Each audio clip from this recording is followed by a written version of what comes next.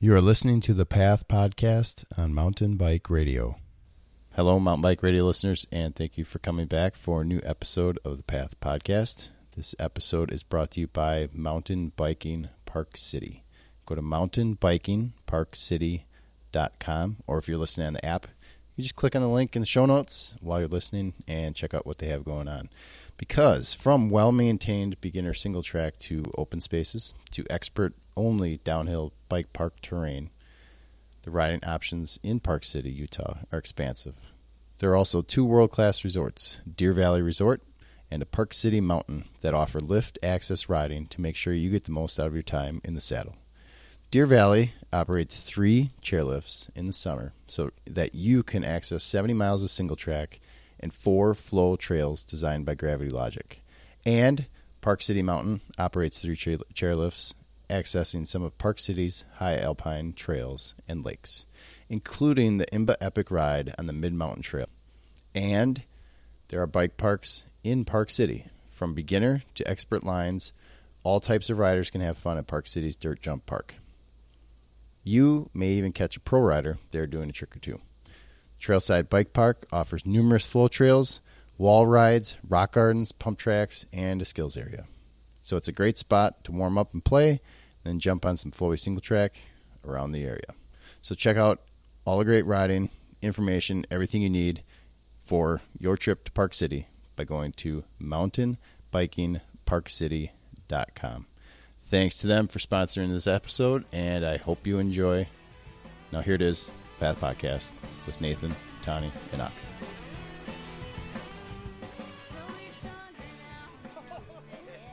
Welcome to another episode of the Path Podcast. Nathan here with Tani and Ak. Welcome, dudes.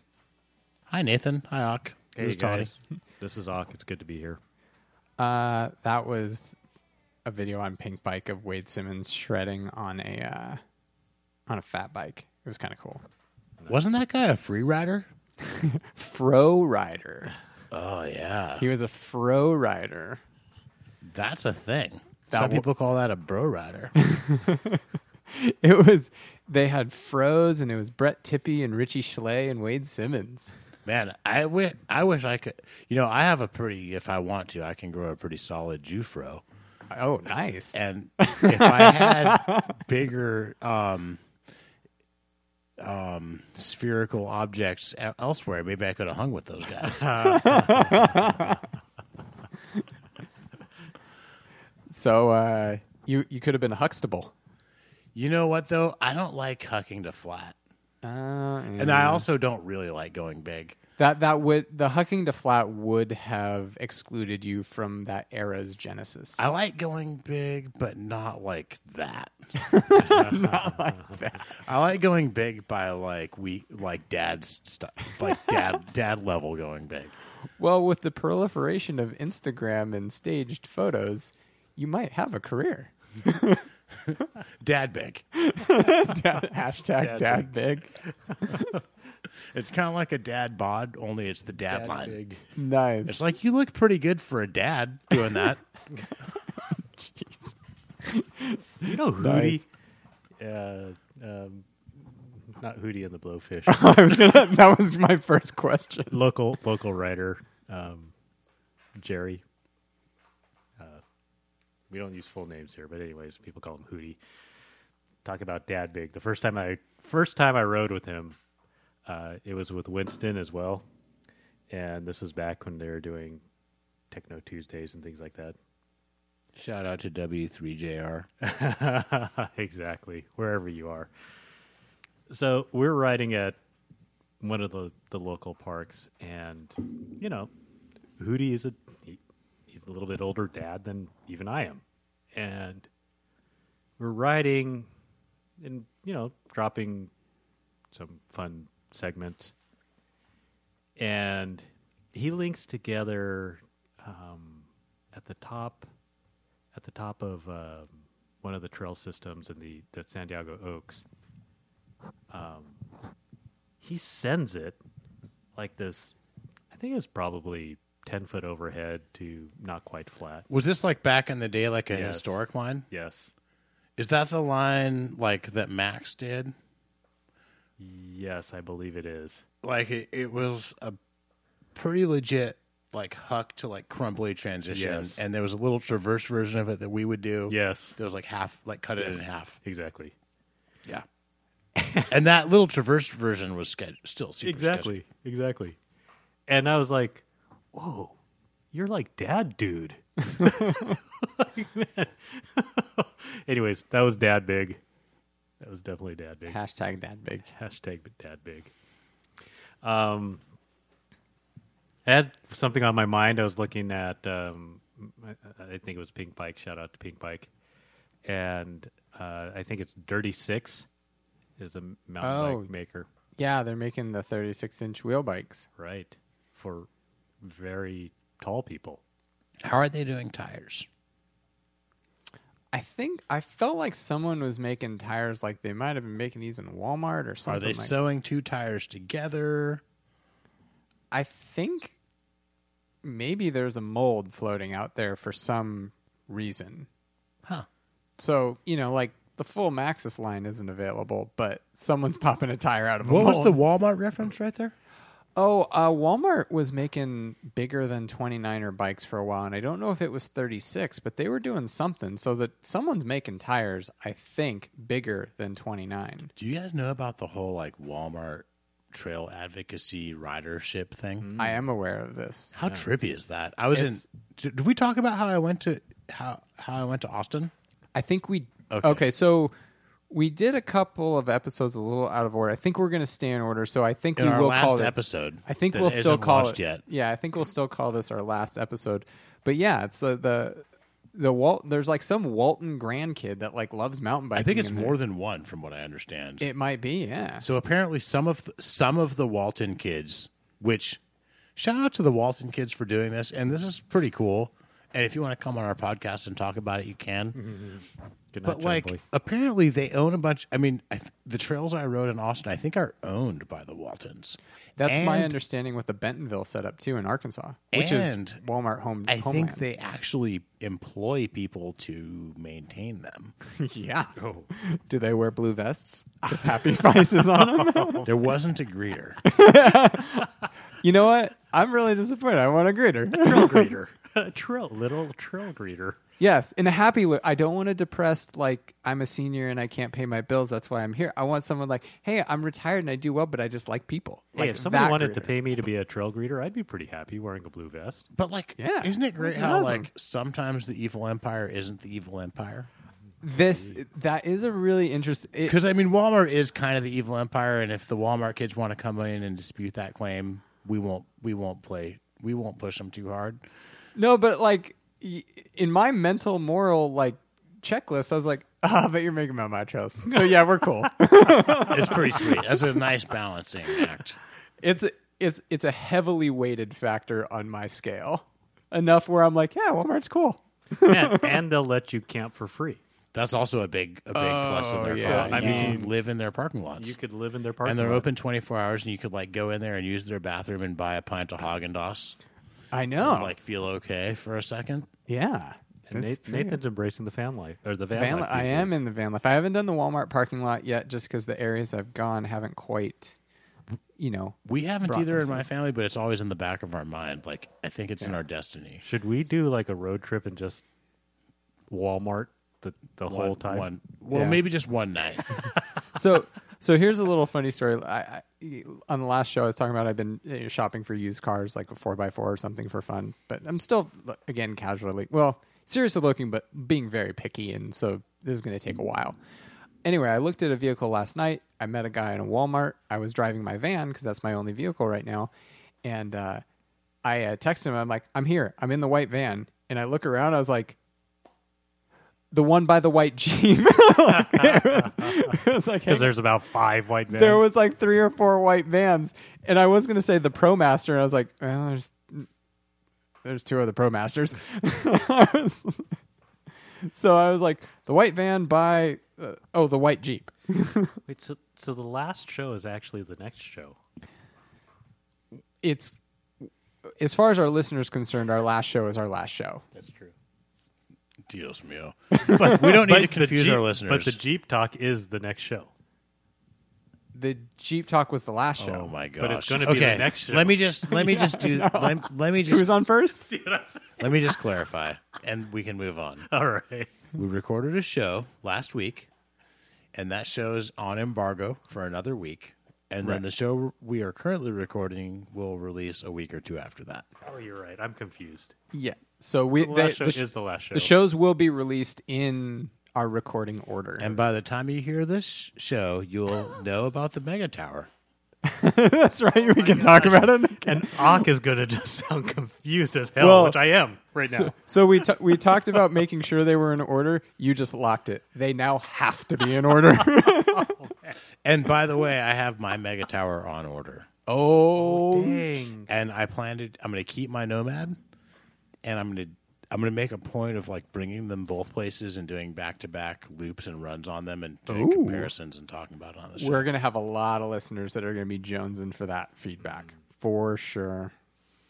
What is it, 160? Okay, since you asked, on the last show, I didn't have actual specs, but now I do, and so I'm going to search my email for them, and you guys can maintain a conversation while I do that.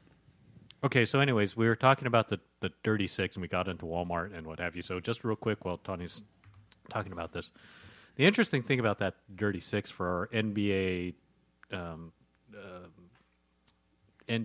people who are listening who like the NBA, man, Kevin Durant, LeBron James, Shaquille O'Neal all have these Dirty Six bikes. Right. And it's pretty dang impressive that this company has managed to get these players on their bikes. Right. So what I thought was interesting is that the bike that LeBron James has is, I think, an $8,400 bike. Mm-hmm. What I thought was kind of crazy and interesting is that there are many, many, many bikes, production bikes, that are selling for quite a bit more than that. Right. And I think those are selling well. Yeah. Oh, the 36s are selling well? No. Oh. Like just bikes over $8,400. Oh. I mean, or maybe that's the sweet point where a lot of...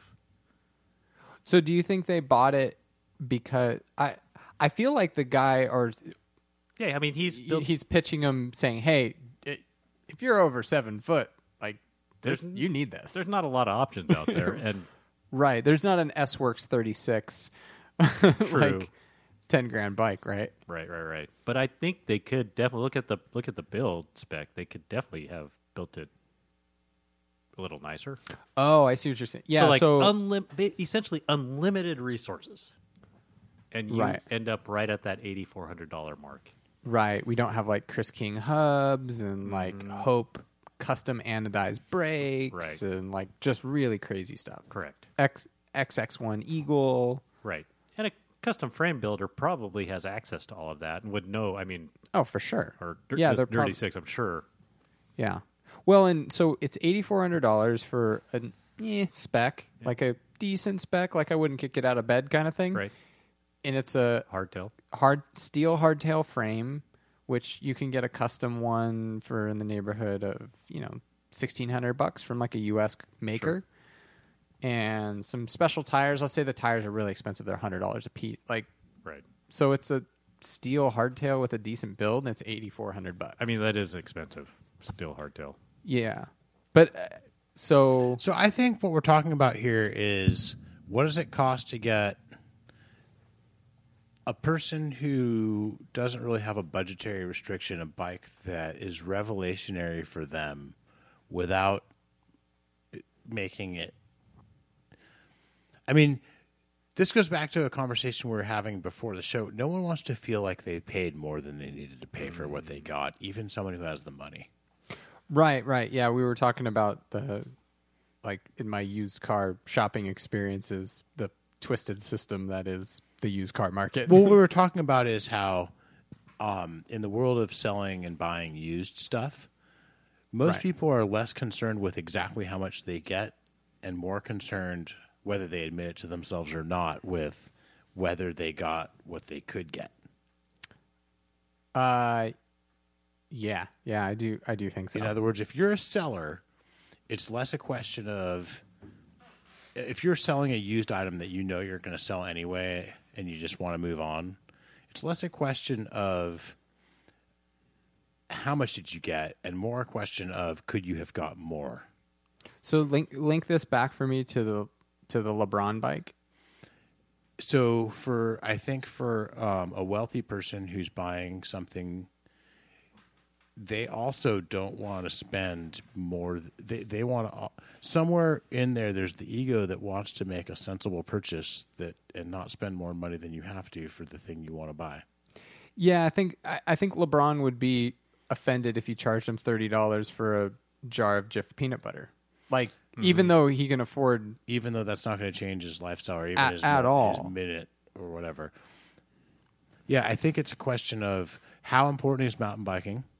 Right. And obviously, it's nice to have a bike that just fits you. Yeah. And it's easy to understand how if you're almost 7 feet tall, it might cost more to get a bike that just fits you. Yeah. Right. But that doesn't mean you want to buy if you're someone who has no ride fantasy that includes really pushing the limits of high-end equipment, it doesn't mean you want to spend the money to fulfill that ride fantasy. So are we saying that we think based on the spec that we saw that they got a little overcharged for what they got? I'm not saying that. I'm saying that they could have up-spec'd it and not really delivered anything else that LeBron would have appreciated. Yeah. Yeah. Based on what I'm assuming is his ride fantasy. Yeah. Now, if he has a different ride fantasy, then if his ride fantasy is like shredding and like he identifies as my guess is that he doesn't identify as a mountain biker. My guess is that he identifies as someone who wants to be able to ride a mountain bike that fits him. Or an NBA player.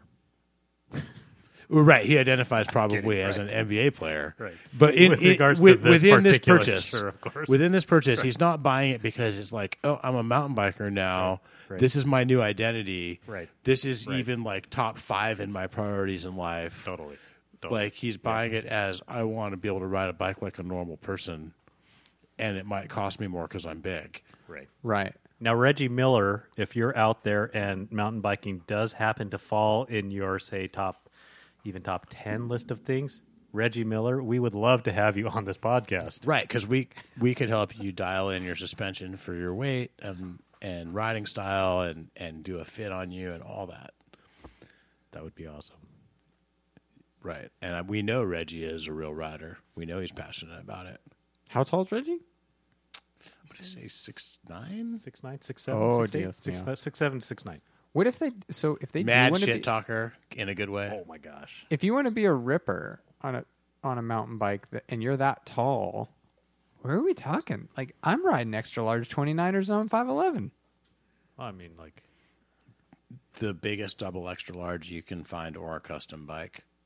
Like we're talking Geometron. Double Honestly, XLs. possibly a custom Ventana. They'll build one for him. Oh yeah. Ventana will build you a bike of any nature. That'd be cool. Maybe like a Ven Reggie. But it's still on 29 wheels, which to that point, that was the big kicker for that 36er was to get it to proportion honestly, out. For those if guys. I think if I was an NBA rider and had NBA money, Go talk to Ventana. and I had my current like perspective on how important riding is in the prioritization of riding in my life, I would probably pay someone whatever. I'd probably pay like $500,000 to have my own tire mold to have like a 36er tire. nice. Or whatever it is, $100,000 plus like production cost for a production man, runs and, of 20 tires. So maybe we could hook up. We could get Reggie talking with Greg Minar to go talk to Maxxis because that's how the 29er downhill tire came about. I was going to say for the price of the mold that Maxxis or can at least knock out a pro. 32-inch tires. But like I think realistically for Maxxis to knock out a proto mold for those guys to get some tires and for them to be able to run it in different casings, we're talking 2 Instagram posts in a year from LeBron.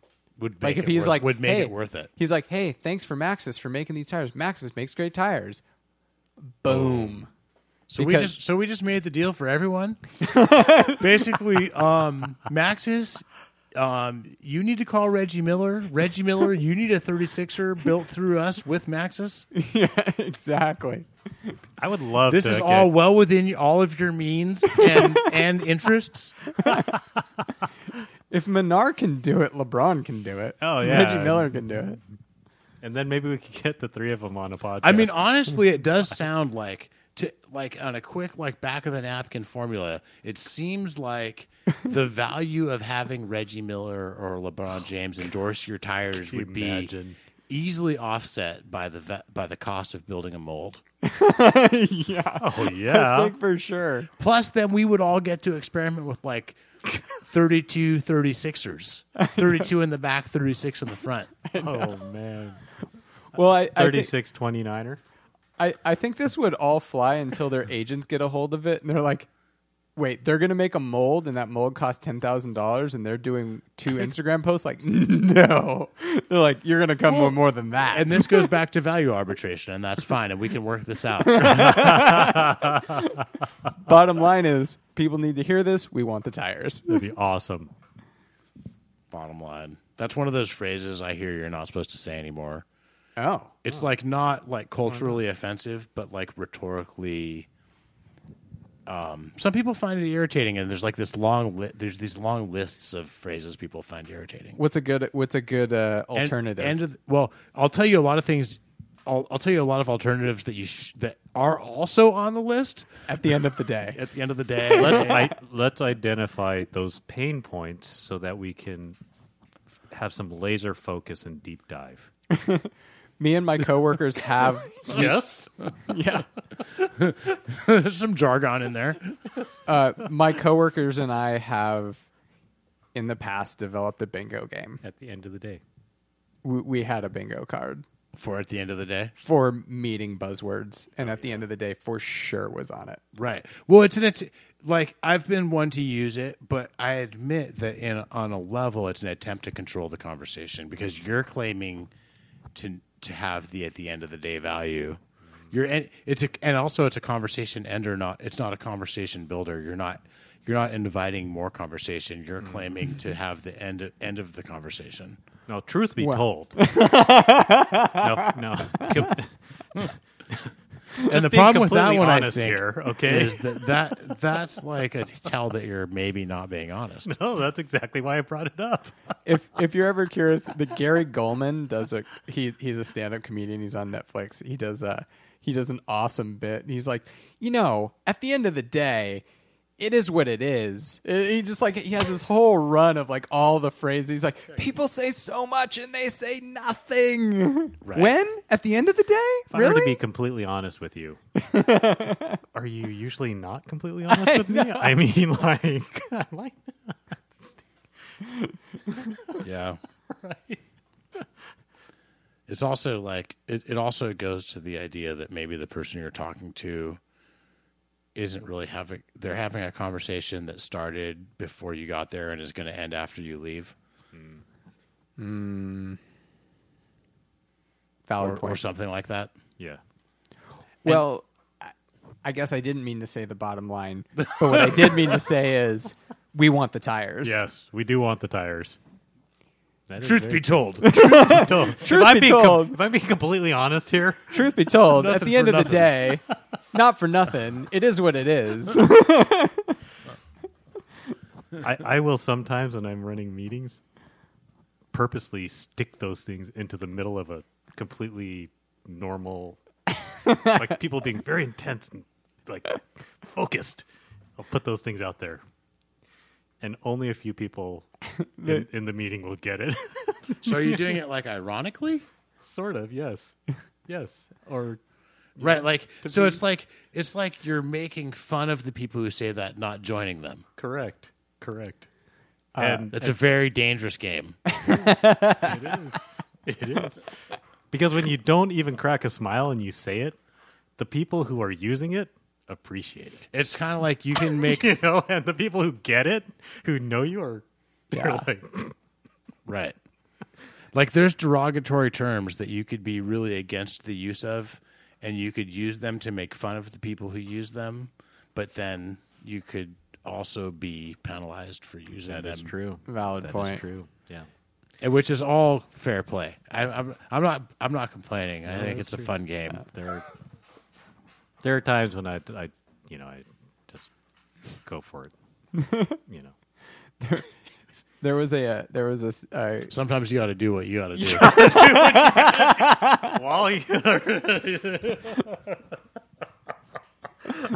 Okay, so did you ever find those? Did you ever find The assets. the assets? I never found the assets. Okay, so we should move on because we The were mega tower assets. exactly. Oh man, awesome! Love it. Okay, so we're not gonna get onto the mega tower. Black on black, Forest Service green. I ordered black on black. Yes. ooh, nice. Nice. Johnny Cash. So I'm going to have the black Bronson against the black mega tower. Ah, Bronson or Nomad? I'm sorry, black nomad against the black mega tower. Yeah. I can't believe I did that. excellent. The Mega Tower. That's awesome. That's quite the name. I'm really eager to see how that thing pedals.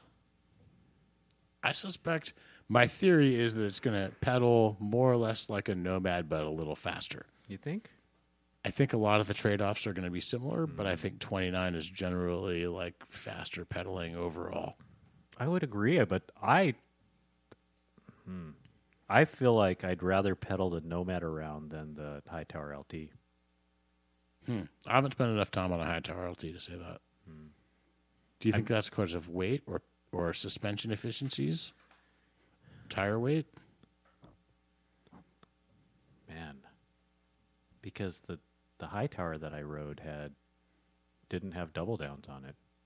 The High Tower LT that I rode didn't have double downs. So I mean, it's like 3C, DHF, DHR. Suspension efficiency? Maybe suspension efficiency. Maybe you. I didn't eat suspect your the Wheaties. suspension efficiencies are going to be similar between these right. two.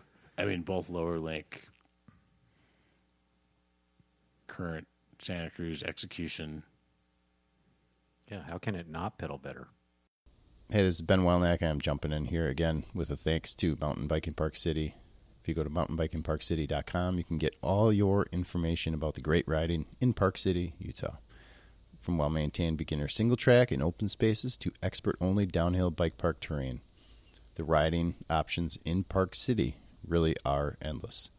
There are also two world-class resorts, which are Deer Valley Resort and Park City Mountain. And they offer lift access riding to make sure that you get the most out of your time in the saddle.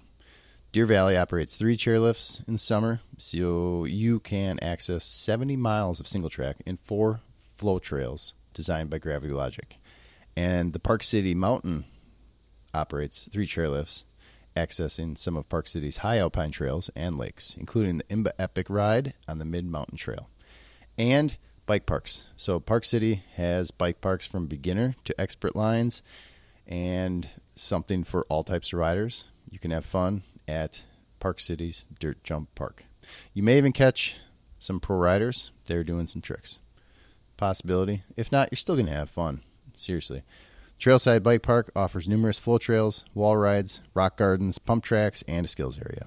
It's a great spot to warm up and play, and then jump on some of the flowy single track that surrounds the area. So check it out, guys. Park City, Utah. Check out the great riding information, all the details. Go to mountainbikingparkcity.com, or if you're listening on the app, just click in the show notes, click on the link. Special thanks to them. And you can keep listening to this and search around and see what they have going on. So thanks. Back to it. My theory is that the Mega Tower is going to be a little heavier than a High Tower LT and a little less favorable geometry for no, I take that back. A little heavier than the High Tower LT and a little slacker head angle, but steeper seat angle. Maybe slightly more pedaling. What fork is it coming with? Are they making 170 or 180 I want to say 36s? it's a 160. It is, so it's 160, 160. Because that's always I been want to say it's 150, 160 actually. It's been a little bit of a black hole when I've gone to look. And because I've been interested in poles before, and that new Stamina's a 180 bike, and I was like, if I bought that, what fork would I get? And I was looking around, like, I don't think Fox makes a 180 2936. They don't. But there is a 180 29 Lyric, I think, in some capacity. There's So somewhere. you think it might be a 150, 160? I think so. I'll be right back. Do they sell just frames? They will be selling just frames. CCs only, though, right? I would assume. They typically will only sell the CC frames. They look pretty cool. I mean, I imagine it would look pretty cool. Well, I honestly haven't said that. That was a slip of the tongue. But I think the Nomad looks cool, and their general low slung Bronson Nomad design is solid for sure. yeah. I think it's going to be good. I wonder if it's going to have a flip chip. I'm just going to buy a frame then. Yeah. Oh, because do you have a 29 I do. 160 fork? I have a 29 150 36 with the ACS3 coil conversion on it. Can you bump that up and not get a new coil kit? Well, if what Walling is saying, if what Tani is saying, sorry, Tani, if what Tani is saying is true, they're coming 150 160. So you would run the fork at 150? I guess because that's what he's saying it's coming with. I wonder if you can, but I was curious if that ACS coil kit is travel specific. I guess that's what I was getting at. Hey, Tani's back. Do you know if the ACS coil kit is travel specific? So, for example, Ak has a 36 ACS coil that's 150. Can he easily change it to 160, or is that a different ACS coil kit? Good question. Something about the kit is travel specific, but I think it might only be the spring, but I'd have to double check. So maybe you can just order a spring and it's like $80 or something, and then poof, it's correct. A 160 or 160. whatever. So it's definitely true that you can order a travel specific ACS kit and change your travel.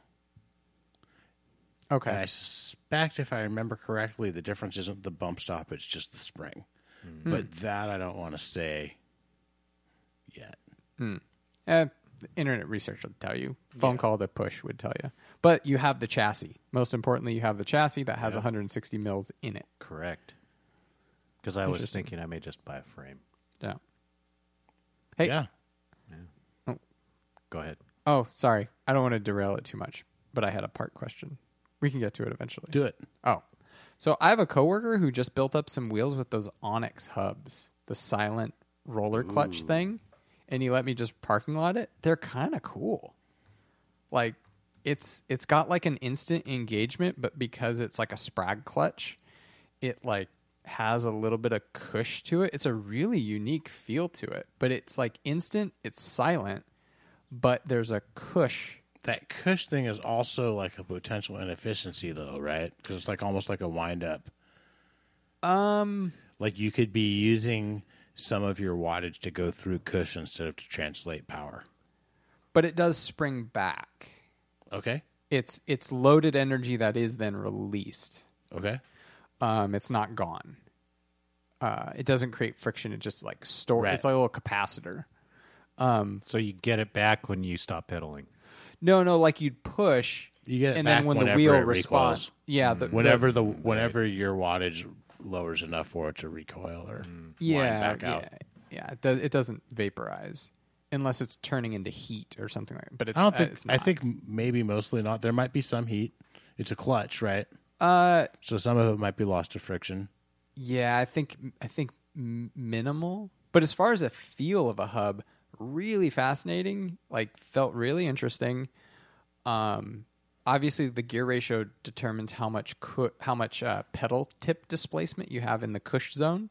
So, like if you're climbing, you have more cush zone. When you're on a high gear, there's less displacement at the tip. That actually, I almost would picture that actually playing out well can? for traction management on climbs. That's kind of what I was thinking. I'm trying not to. But these are premium priced hubs. I think they're in the neighborhood of Chris King's. Maybe not quite as much. Oh, and they do have something really cool if you're into Shimano drivers, is it's an aluminum Shimano driver with the leading edges are steel reinforced with little inserted rods. Oh. So it's it won't take the cog gouge, but it's aluminum driver body. Really cool looking. They're expensive, they're cool, and they're silent. And in light of Shimano canceling the silent hub. Right. Why do you think they did that? I could only speculate. I production issues, something wasn't up to their quality standards, and they felt like if they were going to release something so different, it needed to be up to Shimano standards. I hear they're going to replace the hub. It's going to be a number series hub, not a branded. It's not XTR. It'll be like 8700 series hub, and it's a Paul hub. So the new micro drive or whatever they're calling it is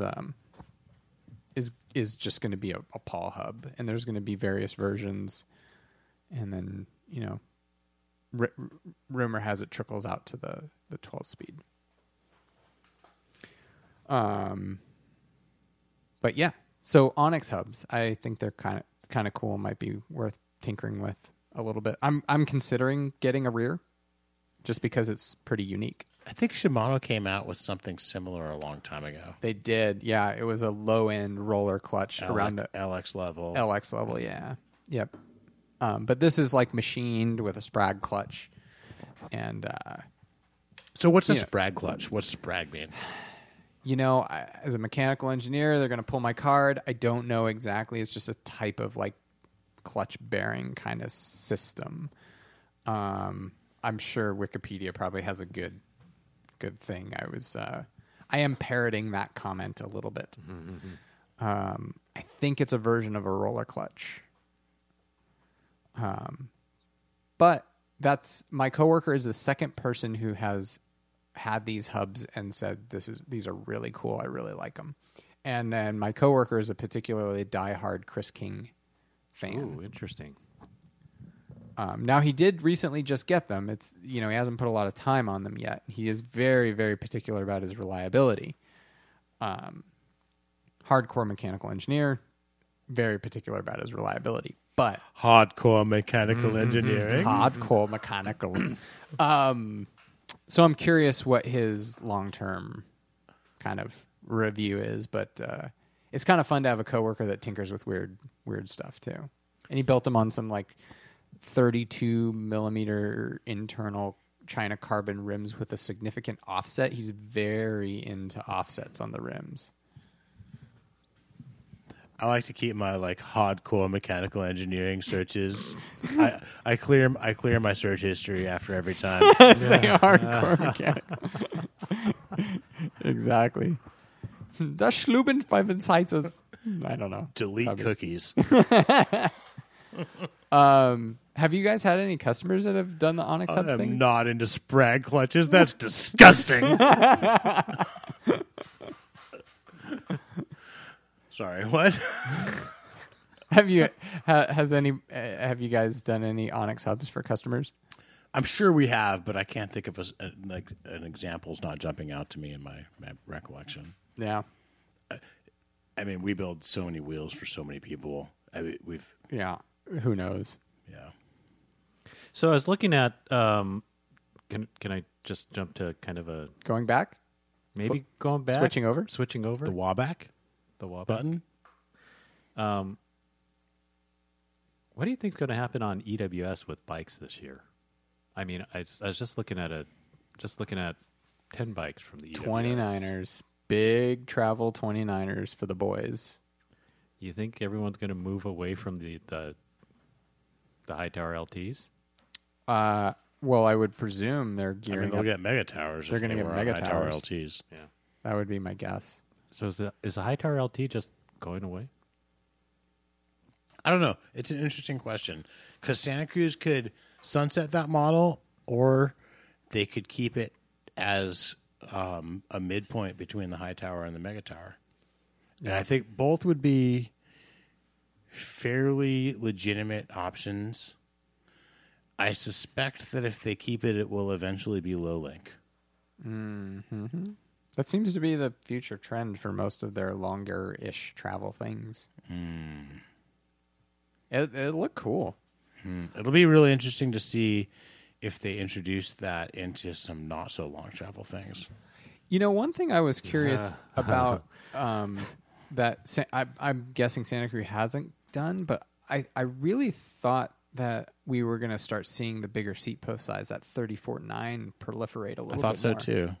I thought that was going to be... Who does that? Some people do that. Pole started doing it with the very distinct rationale that they're like, this is tube and tube and tube. It's like too much. It's a lot of tubes. It's a lot of tubes. So they're running really short seat tubes even for the tall guys, and they're like, yeah, just get a monster long 34.9 seat post, and it has the stiffness and the length. I mean, tubes and insertion and stiffness and hilting. There's a lot of factors to consider. A lot of ins, a lot of outs. Oh, that was a good closing argument. But I thought I particularly there was a lot of the carbon frames were running 35 or 34.9 seat collars and 31.6 seat tubes, and a lot of times it's only like maybe 3 layers of carbon, and I always was like, it's getting a little thin, guys. Like, you guys either need to come up with a new seat collar size that puts a little bit more carbon underneath. I believe that's why a lot of carbon frame companies still make the decision to stick with 30.9, is to keep that thickness under the seat collar and not come up with a custom seat collar. I think on my transitions, I think they're like some oddball size, like a 37 seat collar for the 31.6 seat post. So the material gets really thin. And so what I was hoping is they're just going to upsize all of this stuff and make it a little more stout. Your seat collar frame interface material was effaced to 1 millimeter. Sorry, I don't know what I'm saying. Nothing. Sorry. What? One more time? I think I lost the thread. Oh. Anyone, the midwives out there will know what I'm talking about.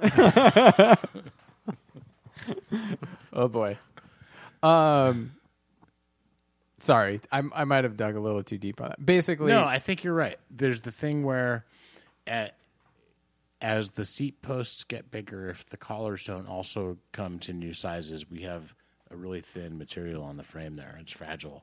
yeah, it's not Its so hair much falls that out. it's like if you It gets upset. it has papers. It's a show dog. I've had that issue where you crunch down, you hear like it's just like be really careful, and every time you work on your bike, you're like, this has a finite number of tightenings in this thing's life. I don't know what that is, but it is finite. I wonder. That's an interesting question. I've had them where like some of the corner of the layers delaminate because the corner digs in a little bit. It's you gotta be he's fragile. There's an engineer out there that's like, did you use a torque wrench? I did, and sometimes it's sometimes it doesn't quite do the trick. Right. So, what else have we got on deck? Well, This is not normal because we did a show last week. So we haven't had enough stuff happen to us. I'm sorry. hold on. I think there's some stuff going on. So, local trails have taken a beating. Yeah. Right. I think for 2019, we've had mostly trail closures every weekend for most of 2019, I know. which is brutal. I just talked to one of the rangers at Laguna Wilderness, the local park here, and he was saying, I think he said they had just through last weekend, so that would have been first week in March. So we're 60 days into it, maybe on the year, a little over 60 days into it, and they've had 25 or 29 closed days in the year. Wow. I think most of those were weekends too. Bummer. I mean, And then, so my understanding is that we have man-sized erosion channels, deep enough to stand in erosion channels in Whiting and El Moro and Aliso that are going to take some serious work to clear up. There was So Aliso just opened, but I think Mathis is going to remain closed for a long time, yeah. and Whiting is going to be closed for a while, I think. And Brian rode Joplin the other day, and he said, remember when Joplin used to have a lot of little baby heads and everything? Yeah. And he said it's back to that. So it's still cool, but it's like a really different experience, like really raw again, like entering back into a really raw stage. Okay. All the fines have been washed away, and it's just Yeah. Yeah. All the dirt's been washed off the rocks, and the rocks are still there. Ooh. Yeah, I've been on Joplin once or twice, like after rain.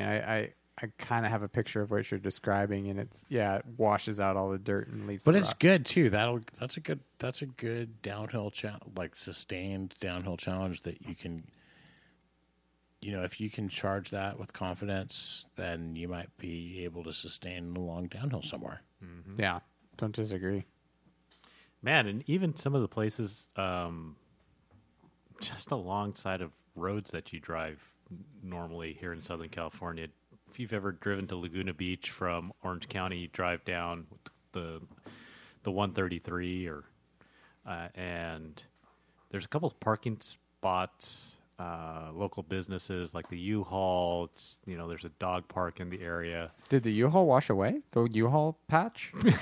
I'm not sure I would park there. It's shorter and maybe undercut severely. Yeah. Oh, I was mean- just when you were talking about that, I was like, that was already like you're like, oh, I'm getting close to the creek there. Yeah, because it's not just shorter, but it has like crevices.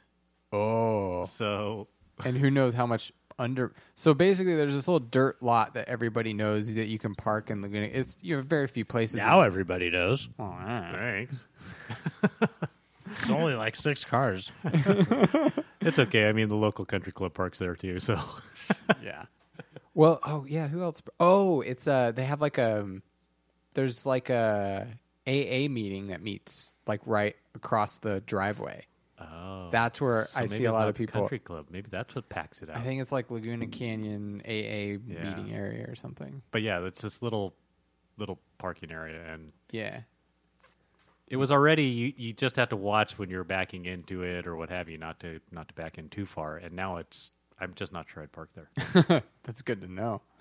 Because I have a big dumb van. It's heavier. Yeah. So everyone respect the trail closures. Take a sense of kind of caution when you enter out into those trails, and remember that they might not be what they were like last time you rode them. And we're going to be posting some trail work opportunities because we all need to pitch in and get the trails back up and running and dialed back in. So look for some trail work opportunities coming up from Share Mountain Bike Club or Non-Dot Adventures or our calendar that we'll post.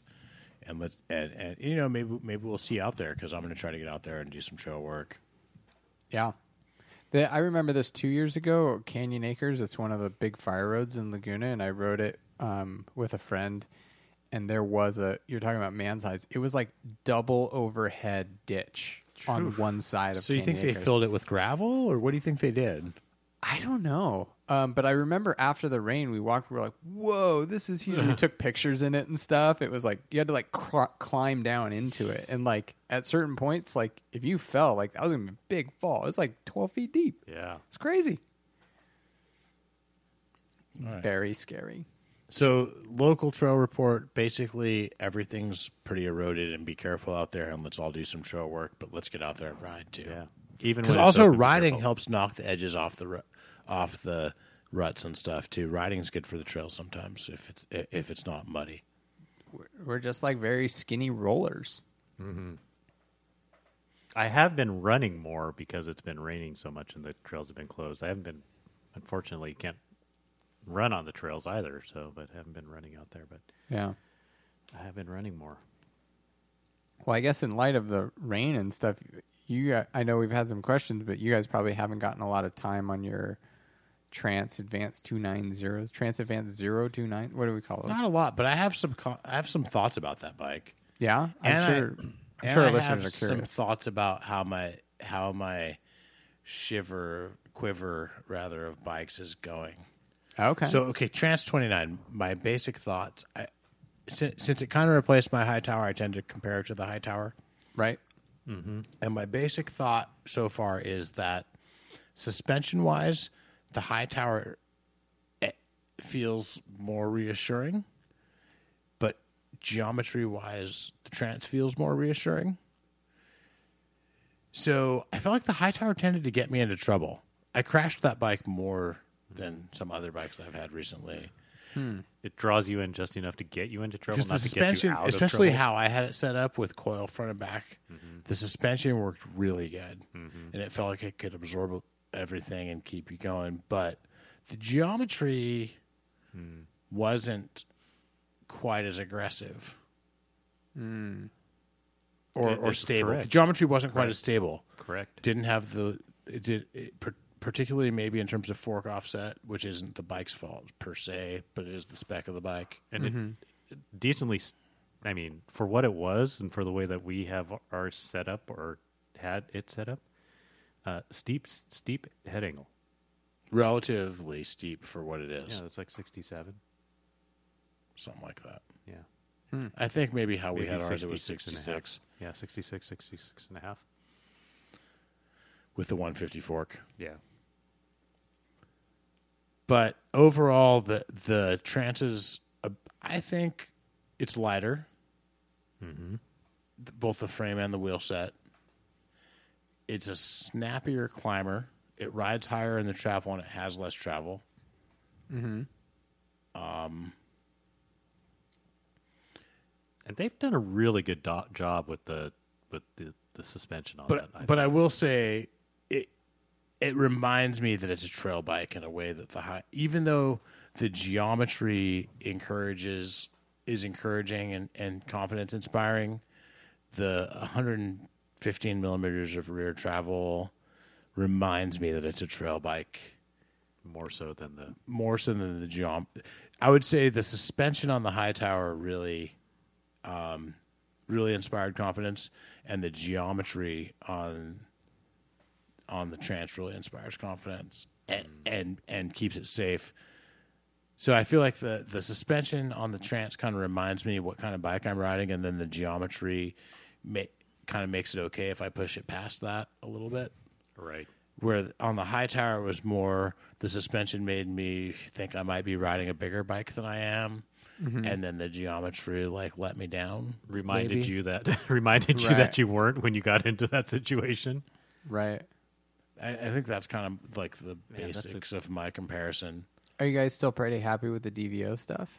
Other than the fact that we've had a lot of warranty issues with it. I On mean, the rear shock or the so fork? I sent on the rear shock.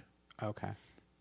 I sent mine back. Ox sent his back. We've had several floor bikes that had got sent back. Is that specific to that little shorty shock for that model? I don't think so. Kim sent hers back as well. So this is DVO rear shocks in general. I don't want to overgeneralize, but I would say that at least on the Giant OEM spec, we've had a lot of warranties on the rear shocks. What are the And I want to symptoms? say too, they really do feel good. They feel really good. What are the symptoms that kick that The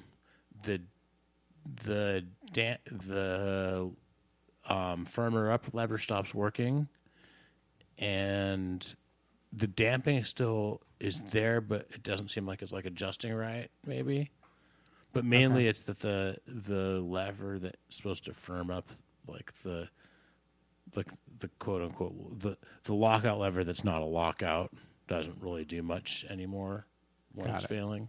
but it doesn't go full pogo mode. Doesn't seem. Mine didn't go full pogo. I don't think Ox did either. Yeah. No. Okay. They were still rideable. They were just not quite right. Got it. Okay. It sounds like DVO's been really responsive too. Oh yeah. So yeah. I will say this. So, the first DVO shock I had probably went out on me in, I don't know, less than within 5 rides. and On the you're talking on the trans. Got it. Okay. And the one that I currently have on it, it's probably, I don't know, I'm going to say 25,000 feet of descending. Mm-hmm. So it's definitely, the second one has definitely lasted longer. Oh, the second one There's went out reason to also. be No. It's lasting. There's It hasn't reason to be gone out. hopeful that Okay. Yes. the fix is That's the fix If it's is- not a bad one and it's fixed, it's good. Oh, That's meaning. what I'm saying. Yeah. Oh, got it. So it either goes quick or it doesn't go. Maybe, seemingly. Maybe so Okay. far. But then it started raining, and I haven't ridden my bike. And Yeah. Want. Lame. So I got a question on that bike. That has giant branded wheels, but does it have the DT star ratchet in the hub? Yeah. Sweet. yeah, That's And awesome. those are light wheels. Yeah. They're wide and they're still about 1,500 grams. That's super cool. yeah, they're 27s internal.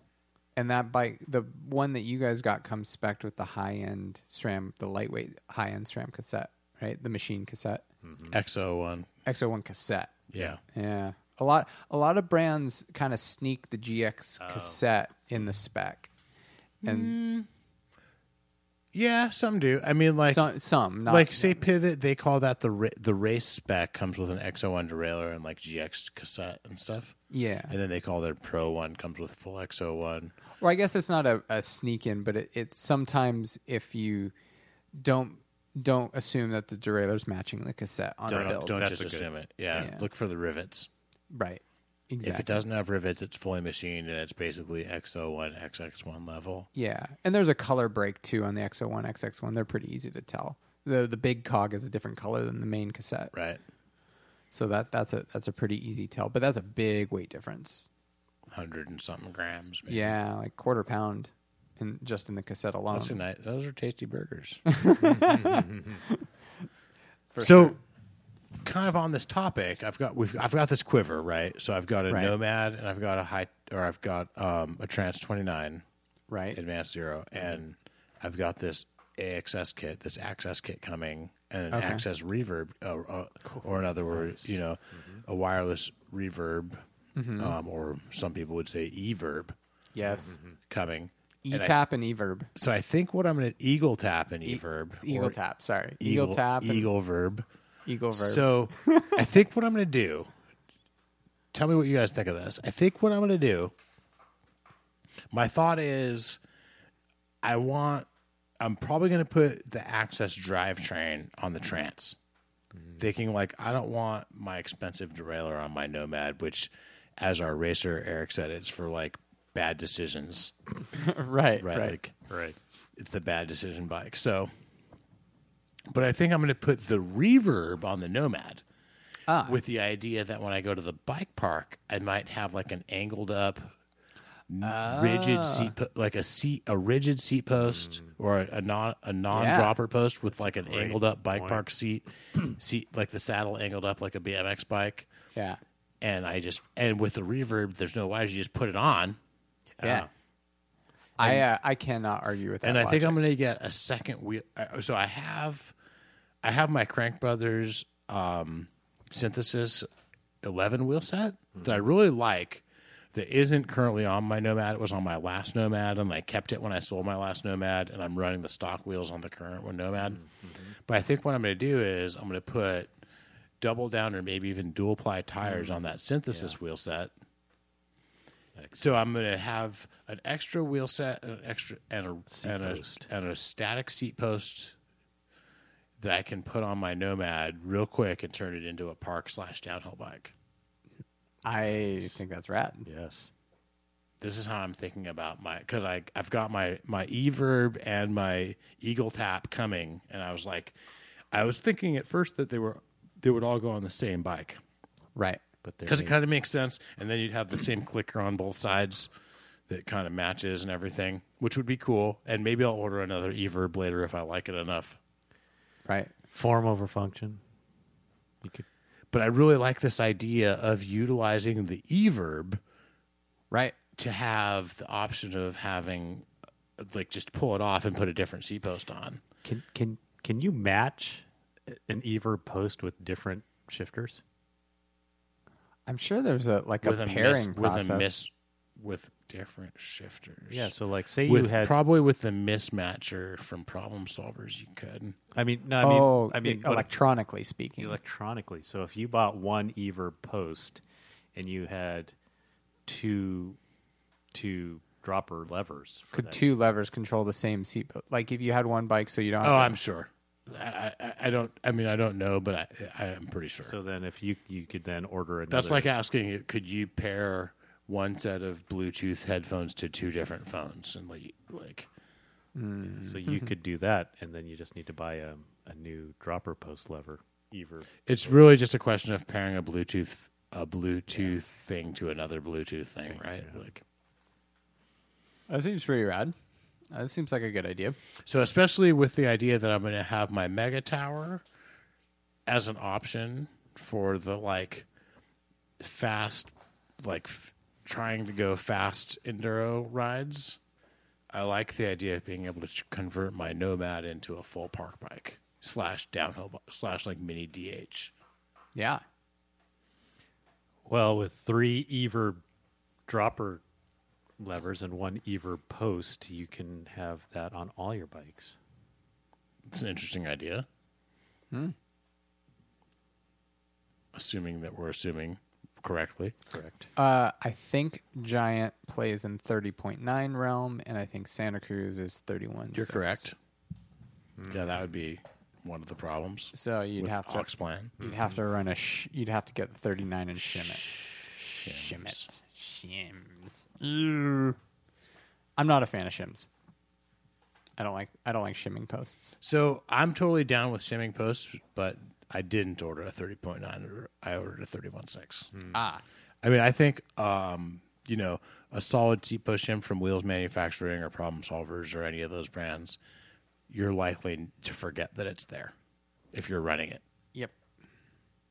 I just have a personal gripe. Why didn't they engineer it to work in the first place? Yes. I mean, if two things are supposed to work together, why would they need a third thing to work together? This is the side of engineering that one of the sides of engineering that I actually really agree with and appreciate too. And I agree.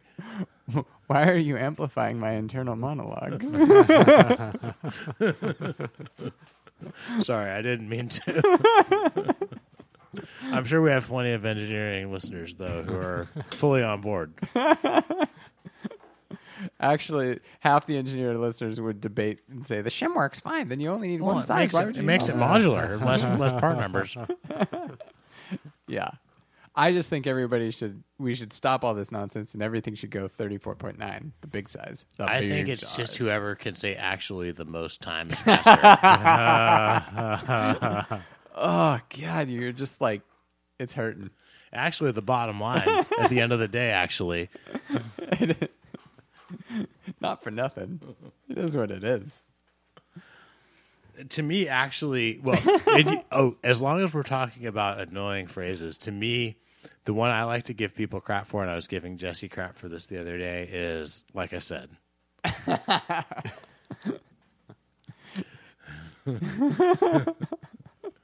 That one's yeah.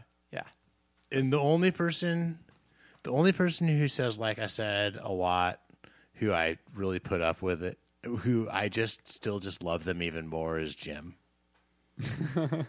It's like one of his ticks, even like I said, and it's just okay when he says it. Nice. Anything else? We're an hour in. Do trail work. Oh yeah, go do trail work. Be an advocate for your trails. Yes. This is on my mind a lot lately, and it's something. Let's just say, for example, which I'm not gonna do, but let's just say I stopped drinking beer. You can imagine that I would be telling everyone they should stop drinking beer too. Mm-hmm. That would be a human approach to life. Yep. Happens often. Right? So recently, trail work and trail advocacy and stewardship have been, it's always been something that's been top of mind for me, because just from a business standpoint, just the dollars and cents of it are really obvious to me. Right. No trails, no bikes. Right. And then as a rider too, like it also makes sense to me from that perspective. Like I want to have trails to ride. Yeah. So it's really important to me on a couple of really like significant for me kind of stratospheres of importance, right? Like, and yet lately it's been on my mind even more.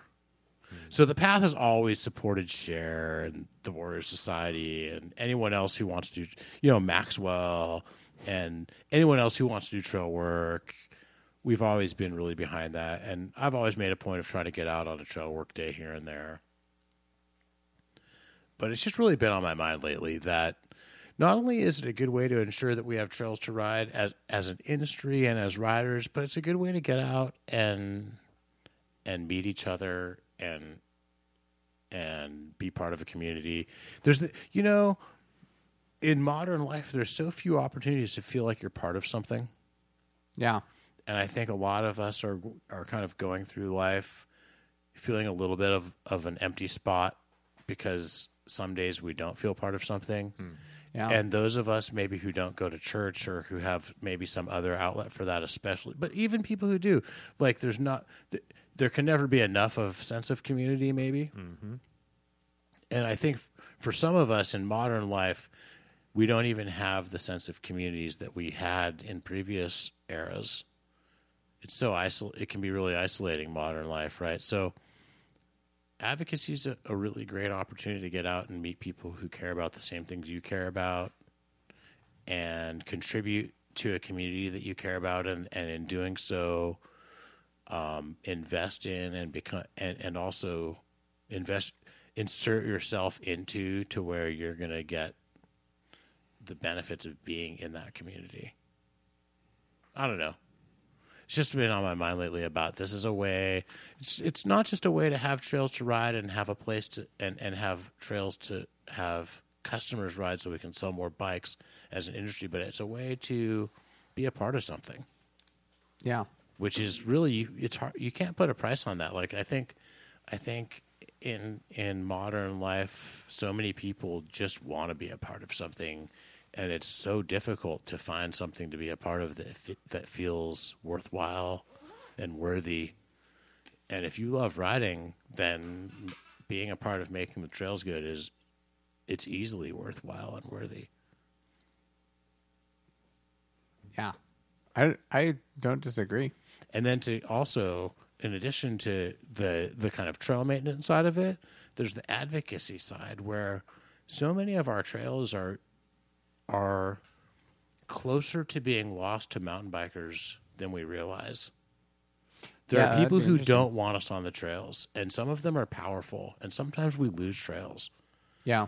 And then the other side of that is there are trails that we would like to have opened, and it would be great if, as a community, we could express ourselves clearly and send a clear message and have it be understood the add value for homeowners. I mean, I'm a firm believer that if there are more trails in your neighborhood, property values are going to go up. Yeah, I think so. So, like, if you can help spread that message, like anything, right? Like, I have a coworker who's in the house selling area, and they're down by Aliso, and like similar property versus here versus there. Yeah, that house is more valuable. It's appraised higher. It's true on a lot of levels because, for one thing, there's the obvious part where hikers and mountain bikers and maybe horse riders, equestrians want to move into the area because there's good trails. But there's also just the inherent added value of open space around development. Yeah, absolutely. Right.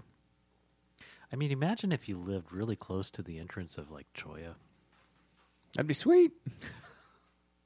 Choya is a local entrance to Aliso and Woods, so just going along with the property value comment. Yeah.